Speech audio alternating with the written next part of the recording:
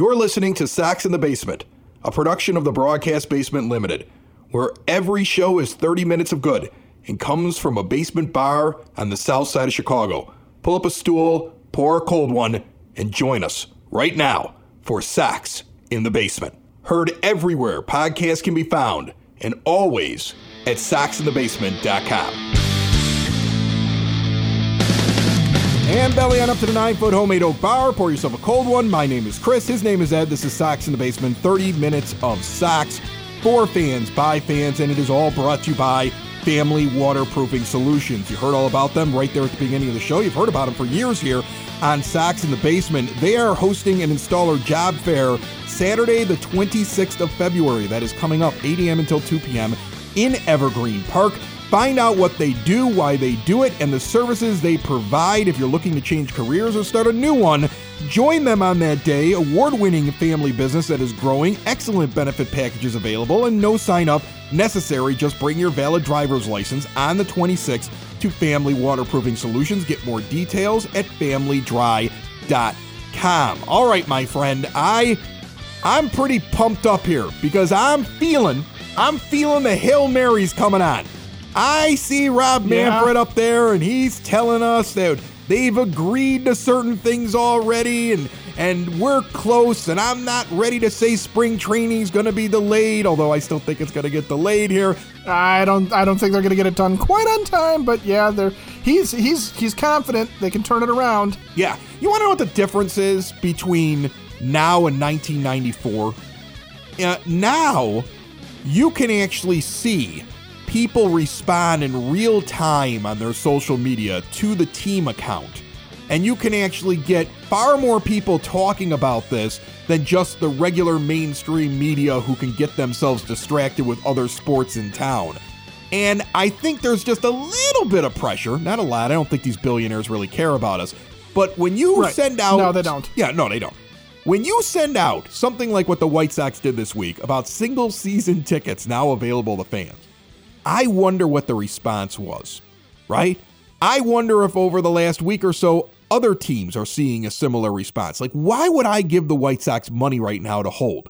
I'd be better off putting it in a bank and earning the piddliest little amount of interest on that money than giving it to them when I don't know when the game is going to be played and when they're going to resume. Like, why would I purchase anything from a baseball club at this point without knowing whether or not they're going to pay the game? Take your money and use it to gamble.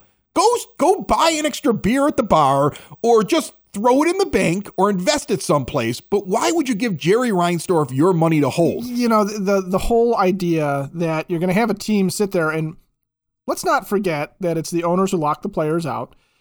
But you're going to have these owners sit there and say, all right, game tickets are on sale. We're ready to roll. Come on, let's go. And still play this. I think it's more of this gamesmanship that they've been doing in the public. And that's why, frankly, I vented enough on SoxOn35th.com and the Mismatched Sox blog this week. But frankly, that's where I've had a problem with this process. Is it's little things like this. An owner, and I'm sure other teams are doing this, putting season tickets and single game tickets on sale for a season that we don't know when it's going to start. We don't know if those games are going to get played. We don't know if they're going to reach an agreement, but it's trying to make it look like, hey, if the players would only come and sign the agreement, we'd have these games. It's on them. See, we're selling tickets. We're so confident. I think it's a stupid mind game thing where they're making us pawns. And yes, I'm mad enough to sit there and say, instead of giving Jerry Reinsdorf my money to hold for a game that may or may not get played, that I would much rather use it for something far more productive, like, I don't know what comes to mind, a giant vat of mayonnaise to dump over my head. I mean, like, here's the thing. What's funny to me, the owners are acting now like they don't understand how it got so close to spring training without a deal. You're the idiots that took off 40 days and 40 nights like you went out into the desert like you're Jesus in the Bible to go talk with the devil and be tempted. I mean, you're the ones that took off Hanukkah, Pearl Harbor Day, Wright Brothers Day, Christmas, Kwanzaa, and New Year's, and everything in between for the entire month of December into January and didn't want to talk to anybody. You're the reason, because it was your tactic to try to run the players up to this moment and hope they would fold. but you cannot act like you're surprised that you might miss out on spring training games and actual real scheduled baseball games. Again, you're right. It's gamesmanship, but it's annoying. Like I've told you this before, Ed. You heard me say it earlier before we actually started recording the show. The one thing I hate more in the world, people who will do something wrong or say something and then later on will say that they never said it or that they were always on the right side, who will sit there and try to convince you that over the last couple of years, they always believed this thing because what? Public opinion changed? Those people drive me insane. I despise them, whether or not they're running a baseball team, running a union, they're a politician, or they're the guy up the street in the bar that I bump into every once in a while. So it drives me nuts when I see some of this rhetoric that comes out. I know it's gamesmanship, but it drives me nuts as a fan. It drives me nuts as a person. Well, it should be driving every fan crazy right now. This is what should be driving the fans crazy, and that was, that's the point I've kind of come to is if fan ire is cast off as, well, you're just worried, you're just mad because you don't understand the money involved, you don't understand the issues, you don't understand how important this is. That's all bull, right? The whole thing that I think fans are mad about, because this is where I am, and I assume that I speak for literally everybody who's ever watched baseball. They don't ever at least admit that this is all of their own making. Whatever time frames, whatever things haven't gone right, it's on them. And it's fine, okay? We didn't expect them to come to an immediate agreement. We know these things can take some time, but you took months off. You didn't come to the table. Neither side was able to really do anything because no one was willing to do anything. And just, we know we're not stupid, and it's not 1994, 1995, when we are beholden to what a handful of writers can put out in the daily newspapers, can put out in magazines, Sports Center, things like that. We didn't have access to the information and the immediacy that we have now. We know within minutes if something is going to happen. And so the lack of information has been deafening this entire time. So we're not dumb. We know you're just sitting on your hands, not doing anything, playing games. Try to play mind games. Stop it. Just stop. Here's the thing. There's more information out there. Fans are smarter now.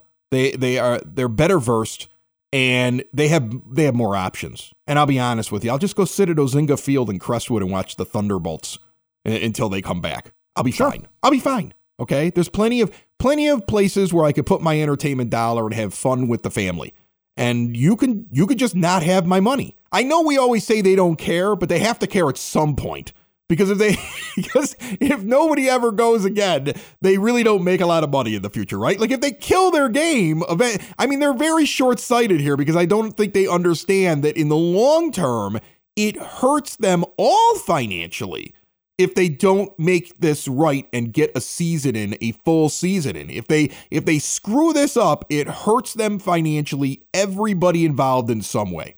I think if owners are trying to look at history and say, the fans have always come back. Whatever baseball has gone through, the fans have always come back. If they're sitting there listening to the James Earl Jones in their head, and all of them are suddenly named Ray, Baseball Ray. Baseball has stood. I do a terrible James Earl Jones, but it stood the test of time. If they expect fans to come back again, they just have to remember that not only do we have more options in terms of entertainment options in general, we've got things at our fingertips we didn't have, but even since the last time that this happened, other forms of entertainment have gotten more popular than what they were back then. I would submit to you that hockey in this country, at least in the city of Chicago in particular, got a bit more popular in the time that's gone on. So pro wrestling got way more popular after the 1995 strike, right? That didn't happen until the end of the 90s. Right. You have... we have access to more movies. We have access to more TV shows, streaming, binging.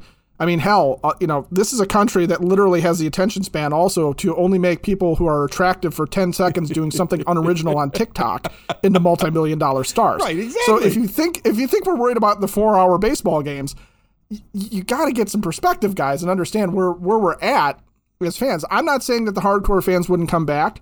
Yeah, they really need to understand that they cannot count on us just all coming back, 40,000 fans in the stands every single game from game one, especially if game one is July 15th. The Broadcast Basement On Demand Radio Network also has a podcast called Southside Pod. Covering the South Side, we have a lot of fun. Go to breweries, go to restaurants, and talk to the folks behind the Southside Irish Parade. That is back on March the 13th. Check out that interview at SouthsidePod.com, and make sure you check us out at Cork and Kerry in Beverly on the 13th. We're going to be out there. Come join us. 10614 Southwestern Avenue, the traditional Irish bar right there in the Beverly neighborhood, and the place to be on parade day or any day right now in the season. I'm on my Guinness kick again, and they pour a great one there. When it's warm outside, outdoor patio and bar, big screen TVs inside and outside, multiple event rooms for your next party. Make sure you check them out, and when we finally get back to the ballpark, before the game, the place to be. Cork and Kerry at the park at 33rd and Princeton, an award-winning menu of burgers and ballpark favorites. Why spend so much money in the park? Get your drink on, get your food on, pregame and postgame. And whenever the White Sox are not playing at home, including right now, 2-for-1 burgers when you dine in on a Monday. They are your home base for White Sox pregame and postgame, all your viewing parties, and they're open right now. You can go down there and get a feel. Get yourself warmed up just a little bit until we actually get baseball confirmed coming back. See more and book your next event for both venues at corkandkerry.com. On the line with us this episode, we have Justin Salgado. He writes for Sox on 35th, and he's the only guy that really covers sports betting. The good news is you write this article, and it's like evergreen right now, because until somebody can add a player to their team, I don't think odds are going to move very much. So you wrote some of these future bets. You went out, you found them. These are bets that are out there, wagers people can make on White Sox games, on White Sox players. And right now, I don't think anything will move until you actually get the teams back and players are added, subtracted, moved around, right? Yeah, unless one player gets bet on like by a ton of people, you're not going to see any odds moving or anything like that. These are pretty much locked in odds until the lockout's over and you start seeing free agency and trades start happening again. But yeah, these odds are locked in for quite a bit of time, I'd imagine. Futures bets, remind everybody what these are. Basically, they're making a bet at the beginning of the season and they're waiting for an end result way down the line, right? Yeah, so for a futures bet for like a player award, you're going to make that bet before the regular season kicks off. I mean, you can honestly make those during the season as well, but your odds are going to change significantly. And it's something that's not going to cash out, I believe, until November when the award winners are announced. So it's some pretty long-term stuff if you're betting player awards. If you had to pick one right now, which one do you think is the best bet for White Sox fans who want to bet on their own team, one of their own players, and see a payoff at the end of the year at MVP? Oh, if I'm making an MVP wager, it's got to be Luis Robert on the White Sox. Just all the adjustments he made in the second half of last year after he came back from that injury. Completely different player. I think he hit like 350 or something like that. He slugged like over 600. He's going to have all the counting numbers. And on top of that, he's an excellent base runner and he's an amazing center fielder. So he's going to appeal to, the old school writers that appreciate the counting numbers and the new age analytics crowd, because he's going to have a high WAR because of his excellent defense in center field. So Luis Robert, that's a slam dunk pick for me, at least if I'm betting any White Sox players to win an MVP. He's a big payoff if he gets the most home runs in the American League, if he leads the AL in home runs. And I keep looking at that sample size and extrapolating it out and saying he could have done that if he played all season last year. And he's getting big odds on that where you could turn around and make some money off of it because, he didn't get to play the whole season and there are the more likely candidates out there that are higher up on the rankings. When you go out and you place a bet, is that what you're looking for, the big payoff, or are you looking for the guy that you know is going to get the award or you know is going to make it to that mark? Do you lean towards the better odds for the bigger payoff, or do you actually have in your mind, no, I think this guy's going to do it? So for myself, when I make a futures bet like that, if it's something I'm going to have to wait 5 or 6 months for potential payout, I'm looking at value further down in the odds, looking at your long shots to where I want the big payout. Robert would be an excellent bet for that at plus 7,000 odds, bet 100 win 7,000. If he gets off to a hot start, for example, like say he's in the top 3 in home runs going into like July or into the All-Star break, there's a potential for a cash out opportunity on these bets. A lot of these sports books, if your player starts off hot or something, they'll offer you a cash out during the season. I don't know if other people are like this, but myself, I like a nice quick payout if that's your game. Is there a futures bet right now that you're aware of that you were like, you couldn't wait to put your money down on it? Is there one involving a White Sox player that was like your favorite one that you saw, you immediately went out, you placed a bet? Oh, man, when these came out probably about like 3 weeks ago, the one that jumped off the page to me was Dylan Cease to lead the MLB in wins. The guy, clean track record with regards to his health. He's a top 15 starter in baseball, and he's going to be on a White Sox team that's in a very weak division. If you look at the odds for the American League Central this year, it's the White Sox as a minus 200 favorite, which means you have to bet $200 just to win $100. And then it's just a cluster of the Tigers, Twins, and Guardians at odds ranging from plus 700 to plus 850. So Dylan Cease, he's going to be going against a lot of inferior competition. And with the White Sox lineup that's going to provide, a bunch of run support, I see a lot of potential for him to lead the MLB in wins this year. Awesome. Well, Justin Salgado covers sports betting for SoxOn35th.com. I think I'm going to go out and bet on Luis Roberts' home run thing. I'm doing that. I think he could lead the league in home runs. I think he's going to have a monster year. Oh, I think he's absolutely going to be in that mix. I am 1,000% on board with you there, Chris. Justin, I appreciate you jumping on. We'll talk to you during the season. All right. Thanks, Chris.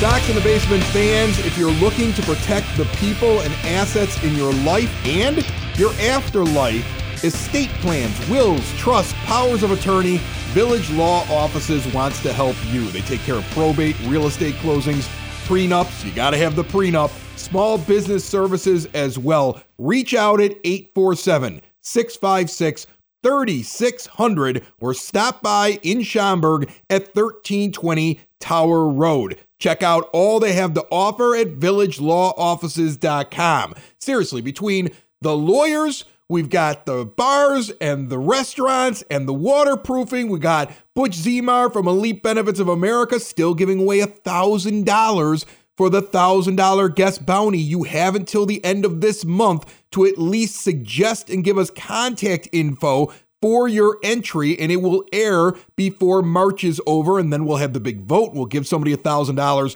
from Butch. Remember, he wants to help you with your insurance. If you have a business, you want to lower the cost for your employees, or if you want to impress the boss, check them out at elitebenefits.net. Getting back to what we were talking about at the beginning of the show, the betting lines were really interesting, but let's get back to that real quick.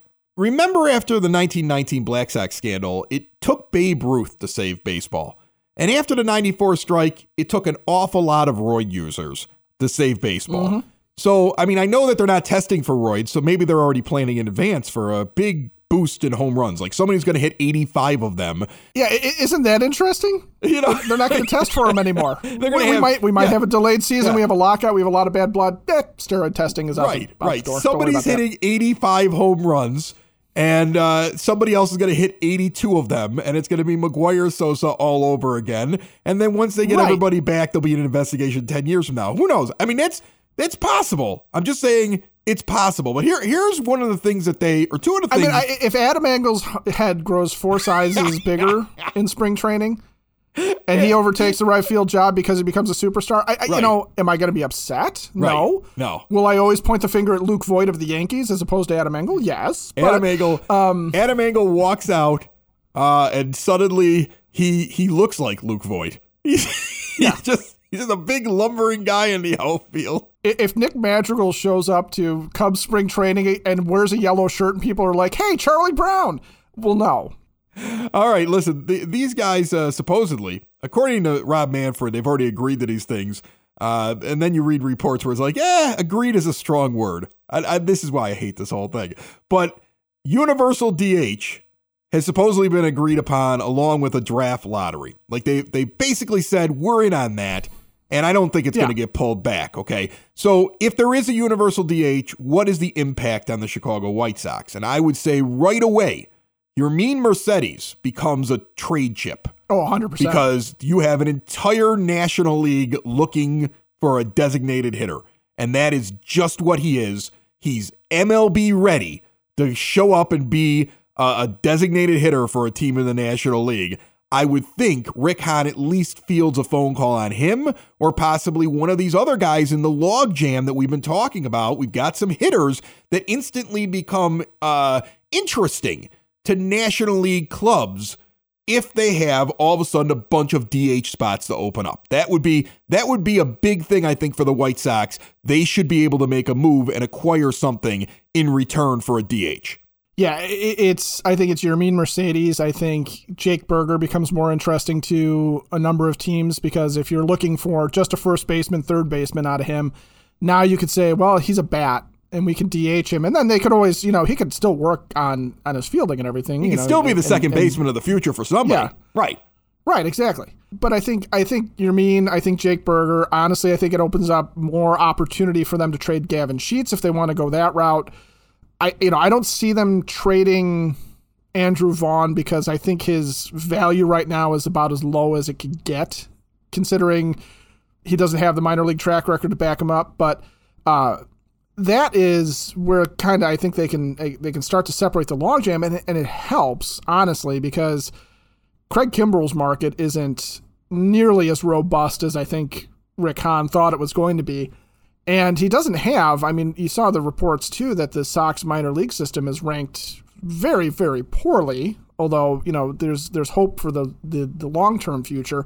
They just don't have a lot of guys at the top level that they can turn around and spin into major league help right now. So it is definitely a good thing. And I would think you're right that, the Yerminator could end up in a National League ballpark very, very easily. And the Sox might be able to get back something that they actually need for a guy like that more so than, for an aging closer with, frankly, a spotty track record the past couple seasons. Well, think about some of the proposals that we heard before everything locked down, right? The idea of Segura coming over here from the Phillies and possibly Kimbrel being moved there, but that there might be other players that would be involved. Jeff McNeil going to be available with the Mets. These are two teams that if they need a little sweetener on top of what we're giving them, Yermin Mercedes all of a sudden becoming something they would want. That right there could get a deal done.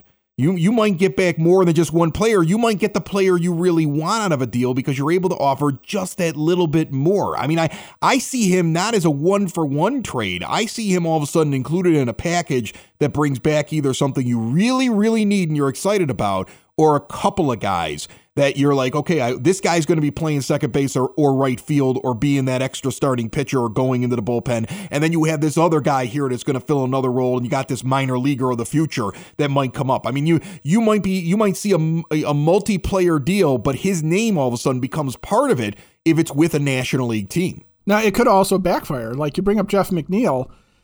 Part of the reason why Jeff McNeil is available is because Robinson Cano is going to come back, and the Mets have nothing else they can do with him. But if they could DH Cano, right, they might leave Jeff McNeil there as their second baseman. That's excluding any of the reports that the reason why they want to move Jeff McNeil is because he and Frankie Lindor hate each other's guts. If that's the case, he's still coming. I'm hoping that's the reason why they actually want to move Right, him. exactly. Like, yeah, that they want to move him because it's a personality issue. Right. Then it won't matter. You see, if that's the reason they want it, but you're right. You're going to have teams that were looking to move a guy that might sit there and say, well, do we really need to move him? Because we can just have him DH. On the other hand, do you think Jeff McNeil is going to produce more offensive pop than if Yermin Mercedes is on a team and getting regular at-bats? That's a debate to have right there, right? I mean, like, you give me the Yerminator at the beginning before what some people think Tony messed him up. Tony didn't mess him up. But you get something out of him. You get a team that's excited about what they saw with him, and they're like, you know what? We think that this guy could actually be a contributor on our team. Then maybe they still move a guy like McNeil, right? Because you're looking for the most offensive production. Well, and you get into things too, like for example, with the Reds and Sonny Gray, where they've got some holes that the Sox couldn't previously fill because they're looking for a shortstop and the White Sox don't have one to give them, or they're looking for some outfield help and it's kind of speculative whether or not they would consider Andrew Vaughn or Gavin Sheets to be, a worthy contender for one of their outfield spots. But when they're looking for a DH, and if Joey Votto doesn't want a DH, and at this point, frankly, the Reds are probably just letting him do whatever he feels like doing. Right. But if they might look at it and sit there and go, okay, well, yeah, Yermin Mercedes is part of a package with, some of these other guys that the Sox are willing to send along. He gives us somebody that, first of all, is, bankable offense that we can put on the field right away in that DH role. Also, if he gets off to a really hot start, maybe we flip him to another National League contender. If we're at the bottom, and the Padres are looking for an extra bat, as they're chasing, or the Giants are looking for an extra bat, we can flip Yermin Mercedes for something even more. So there's a lot of things that could happen there, that a team like that might be looking at too. Right, or you can go after a guy that would be Votto's eventual replacement. That you would be open to, like we talked about earlier, a guy who's a corner infielder. We got lots of guys like that, right? I mean, you'd be open to a bat that could eventually slide into that role, even if that guy's a DH for a year and then moves over. Like, instantly, all these teams become American League teams. So the thinking changes as to, wait, we can hold another player here because he is going to get regular at-bats, and then he eventually takes over for this veteran whose contract's coming to an end. Much like how White Sox fans look at Jose Abreu right now. Like, he can do whatever he wants to because he's Jose Abreu and the team loves him. But eventually Andrew Vaughn is probably the guy that takes over at first base. So originally, remember, the plan is Vaughn would be the DH, and then eventually he would be basically playing first base more, and Abreu would either move the DH or end up, without a contract and moving on someplace else. You have no idea what their plan is long-term there. So all of a sudden, these other teams are thinking like us, where they never used to think like us. And they're not set up to think like an American. They don't draft corner outfielders with bad gloves. They don't draft corner infielders with bad gloves or positionless bats. They don't sign those guys that often because a National League team still needs to develop the bench guy, right? They still need that Larry Garcia type, quite frankly, where it's a guy that comes off and can play the field and has to be part of a double switch and stuff like that. So if they don't have to do that anymore, it certainly does open up for an American League team to offload some of these extra bats that they're not going to end up using. I'm telling you, once Manfred said what he said, ears perked up both in the National League and the American League. Like, okay, this is on. What are we doing if this is on? And I believe these general managers, they lock the players out. I don't think there's a rule where they can't really talk to each other. I don't think they're going to get into trouble if they don't talk to each other. So I'm sure they sit there and they say, when this thing is over, what do you think about this? Like, that's what I'm hoping is going to happen here. Like, I'm expecting the first 72 hours after the lockout to be this insane amount of moves being made. Like, multi-team trades. You're not going to be able to keep up. Oh, you're not going to be able to keep up. You're going to see 3-team and 4-team trades because they've had nothing but time on their hands. Like, think about how much time you have on your hands to think about what the White Sox are going to do when this is over. Then imagine you're in charge of a Major League Baseball team and you can't do anything except just think up scenarios. It's your job. It's literally your job to sit there and you can't do your job. Right. I mean, you're on the toilet coming up with ideas. You're in the shower coming up with ideas. You're dropping off the kids at school coming up with ideas. You're 2 a.m, you wake up, you ring a guy from another team, you're like, have you thought about this? I mean, that's what you're doing, and you have nothing else to be concerned about right now. I mean, look, if I sit around and make fake trades when I'm in the shower, Rick Hahn does it too. Except I hope he has a phone in the shower, so while he's sitting there and he's kind of scrubbing himself, if he gets a good idea, he can make a phone and make a move immediately, so he doesn't miss out. Right, so where the rest of us just have a shower beer holder, you're saying he's got a phone holder? Well, maybe he's got a beer holder too. Oh, that could be. Did you think we would talk about Rick Hahn in the shower before the show was over? No, I never think we're going to talk about Rick Hahn in the shower before the show's over. I think about it before and after the show. Socks in the basement. Socks in the basement. Socks in the basement. Socks in the Basement. Heard everywhere podcasts can be found and always on socksinthebasement.com.